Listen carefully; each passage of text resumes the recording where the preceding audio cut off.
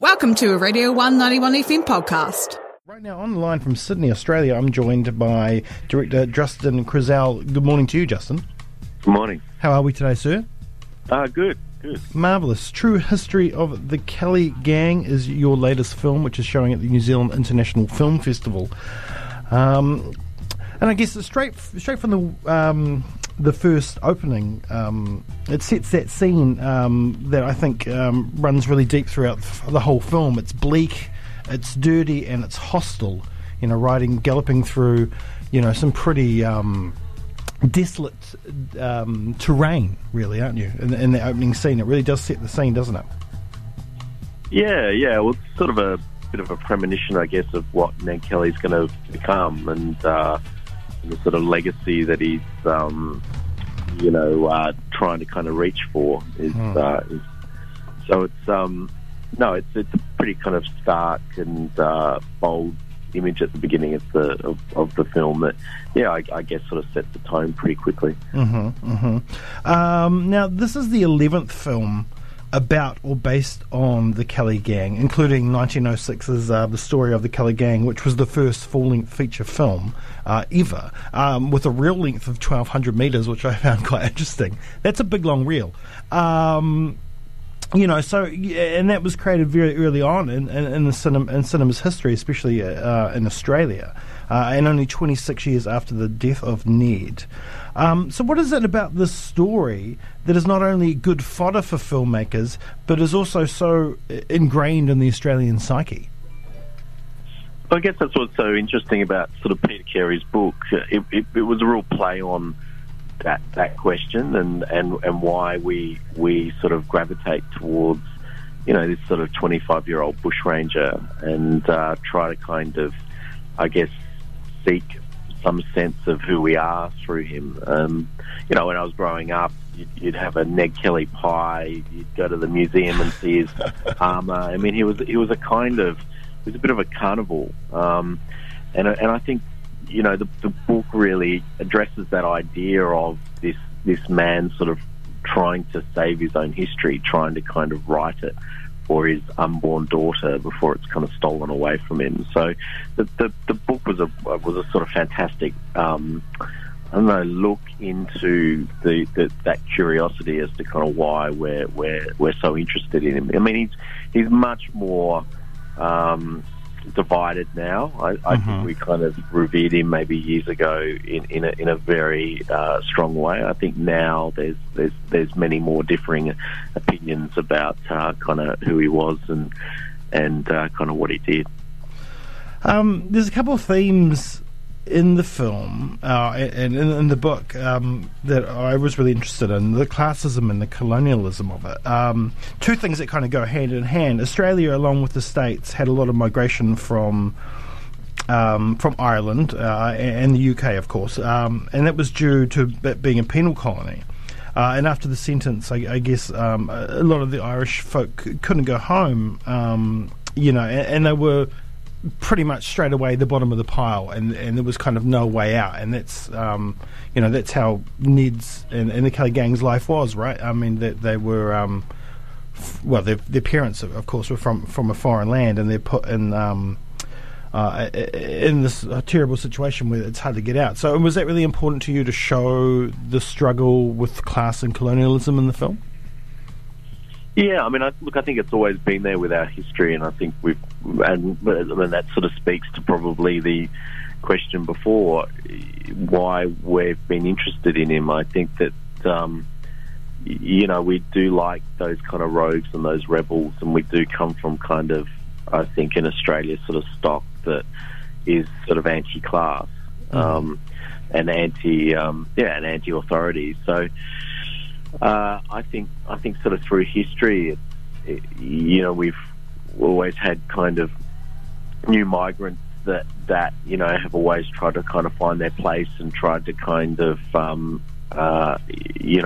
rebel, and I think that that's kind of been a really important part of our history and who we are, and class is something. Especially in Australia, anyone can do anything. I've always sort of found, so it's that kind of recalling against class has actually sort of been always part of our nature and part of our humour. So yeah, I think it was founded, right from the start. I think the Irish definitely kind of experienced that sense of anti-rule and anti-class. The film has a great cast with the two Kiwis, Marlon Williams and Russell Crowe. I'm going to call him a Kiwi for the sake of this. And three, actually. You got Thomason as well. Oh, that's right. Yeah. And you've got a Brit, the excellent George Mackay, even though he's half Australian. But still, were you worried about kind of getting the backlash like Tony Richardson did when he cast Mick Jagger in the role, which led to the protest from the Australian Actors Equity and Kelly's descendants? Were you a little bit worried about that class when you cast the Brit in that role? No, I mean, I think when you cast Mick Jagger, it's a big statement.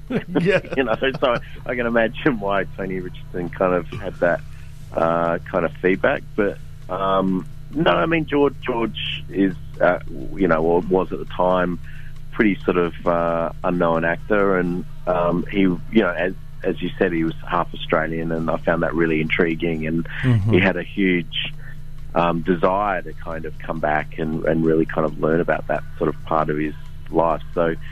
And he just did an amazing audition. I mean, I auditioned, so many young male actors, and at the end of the day, he really was the best one. So it was a bit of a no-brainer for me in the end. Yeah, and young Ned, I thought, was excellent as well.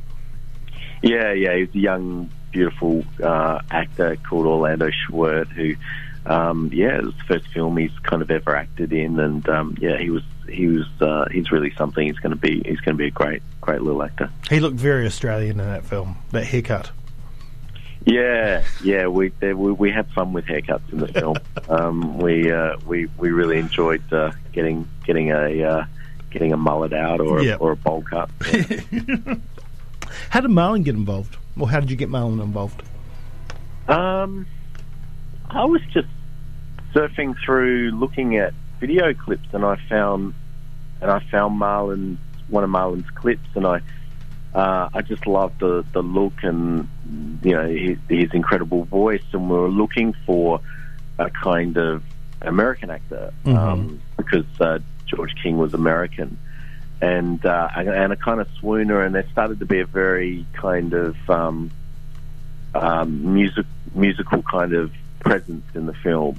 And then when I sort of saw him, I was really curious, and I thought it'd be fantastic to kind of speak to him. And after kind of having a chat, he was really sort of keen to, to try out. I think he'd already done some acting as well, so he was, he's really natural, Marlon. He can do anything. He really can, and does have one of the most sort of extraordinary voices I've heard.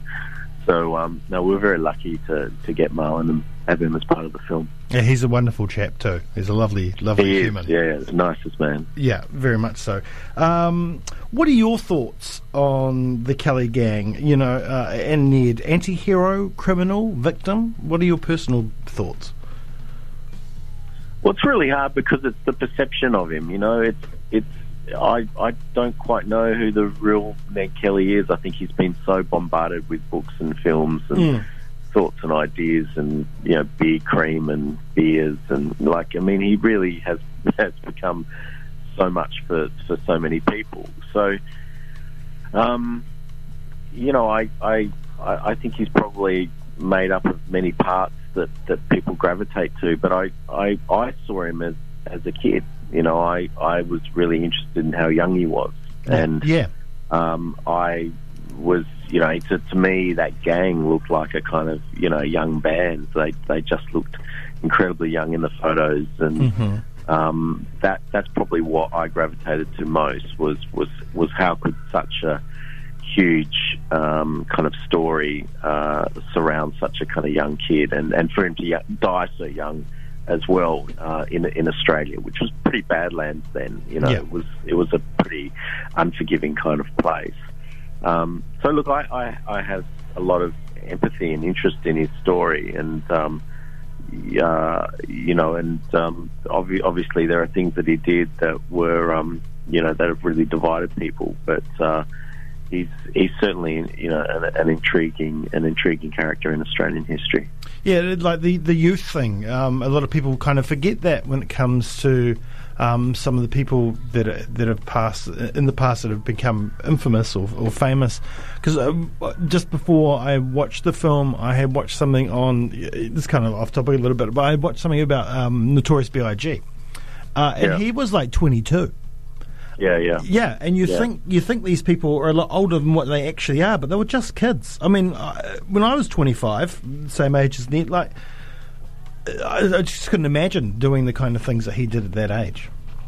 Yeah, but there's sometimes you go and see a young band and you see that band on stage and you suddenly realise they're 19, but they completely and utterly are captivating the room, and it really just comes from an unbelievable confidence and wonderful kind of arrogance to that I think does spring from youth. It springs from sort of a naivety that actually makes you do things and try things. So I was fascinated in that energy, and he reminded me of a lot of just young people that have become quite infamous through history. Like there was something rash and bold and imaginative. I mean, he was incredibly creative, especially in the way he, sort of fought off the police in Glenrowan and sort of created this sort of armour. And so that I think is a great sign of youth, especially coming out of your teens into your early 20s. There's a kind of few years there that you feel as though you could do anything. What could he have been if he had gone to school? Well, I think that's what's fantastic in the book is that Peter Carey brings him to life as a writer. With words. So you really feel very intimate with him, and I think that was what was so different from all the other books, and that were books that were observed about him. They were kind of like suggestions of stories or narratives and stuff, and then suddenly you got this incredible author like Peter Carey who suddenly brings him to life through voice. So I, when I was sort of reading the book, I was going, well, this guy really could have been anyone. He could have been a prime minister. Yeah. He really was sort of hugely creative and had a kind of will to him. So, we definitely kind of imagined, that there was sort of something there that he could lean to. And in Australia at the time, there was sort of possibility, which was very different from the UK. So, yeah, who knows? Who knows, indeed. Well, it's a wonderful film. It's a great depiction from angles that I've never really seen Ned from before. So well done for bringing it to life. And it's so beautifully shot. You've done such a great job, and I'm glad it was back in Victoria, and it just looks the part. The whole way through, from costumes to scenes to everything. So it's a wonderful cast, wonderful film. So thank you so much for joining us this morning, Justin. Thanks so much. Cheers. Absolute pleasure. The film is showing at the New Zealand International Film Festival, which has gone online this year due to COVID-19, and it has its premiere at 7 o'clock on Friday the 24th. Once again, Justin, have yourself a wonderful day, and thank you so much. Cheers. Thank you. Cheers. Thanks for listening to a Radio 191 FM podcast. There are heaps more at r1.co.nz.